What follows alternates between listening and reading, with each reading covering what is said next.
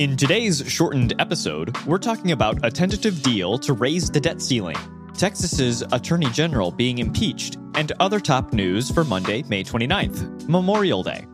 Stay informed while remaining focused on Christ with the pour-over. Here's the quote of the day. Don't dig up in doubt what you planted in faith. Elizabeth Elliot. Let's get started with some espresso shots. We may have a deal. Saturday night, President Biden and Speaker McCarthy announced they'd reach a tentative deal to raise the debt ceiling for 2 years. It would limit federal spending growth to 1% for the next 6 years and expand work requirements for certain food stamp recipients, among other things. All that's left is the minor hurdle of actually getting it through Congress. Party leaders from both sides are poking, prodding, and cajoling their members to support the bill. But the compromise means neither side is happy, and there's not much margin for error. The House will vote on Wednesday, and if it passes, it will then go to the Senate. Last week, Treasury Secretary Yellen announced that Uncle Sam's piggy bank should last through June 5th, 4 days longer than previously expected. Be quick to point to God and give him the credit for your hope, strength, and love during times dominated by uncertainty, anger, and fear. Even in the midst of chaos, our eternity is secure. Job chapter 12, verse 10 says, "The life of every living thing is in his hand, as well as the breath of all humanity." Texas state senators will soon decide. Texas's Republican Attorney General, Ken Paxton, made a name for himself as both an outspoken conservative voice and the subject of scandal rumors, which have now turned into charges. Saturday, Texas's Republican-controlled House voted on 20 articles of impeachment brought against Paxton, which includes charges of bribery, obstruction of justice, and abuse of public trust. The House voted 121 to 23 to impeach.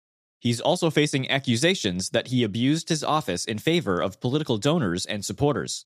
Paxton has denied the charges, calling them a politically motivated sham. Former President Trump has also spoken in his defense, sending out calls to free Ken Paxton. Under Texas law, Paxton is now suspended from his office to await trial in the Texas Senate, which includes his wife, State Senator Angela Paxton, unless she rescues herself. Christians have a hard job. We must pursue justice and accountability while retaining love for everyone involved, including the perpetrator, desiring restoration, not revenge. Micah chapter 6, verse 8 says, "Mankind, he has told each of you what is good and what it is the Lord requires of you, to act justly, to love faithfulness, and to walk humbly with your God."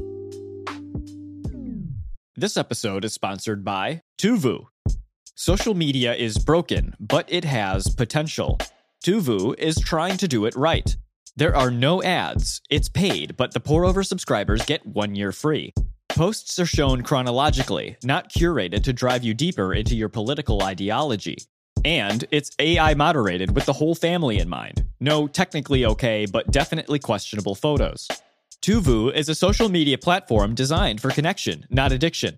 See what family and friends are up to, then hop off and carry on with your day. Claim your free 1 year subscription go at tuvu.com/TPO. That's TUVU.com/TPO. Or find the link in our show notes.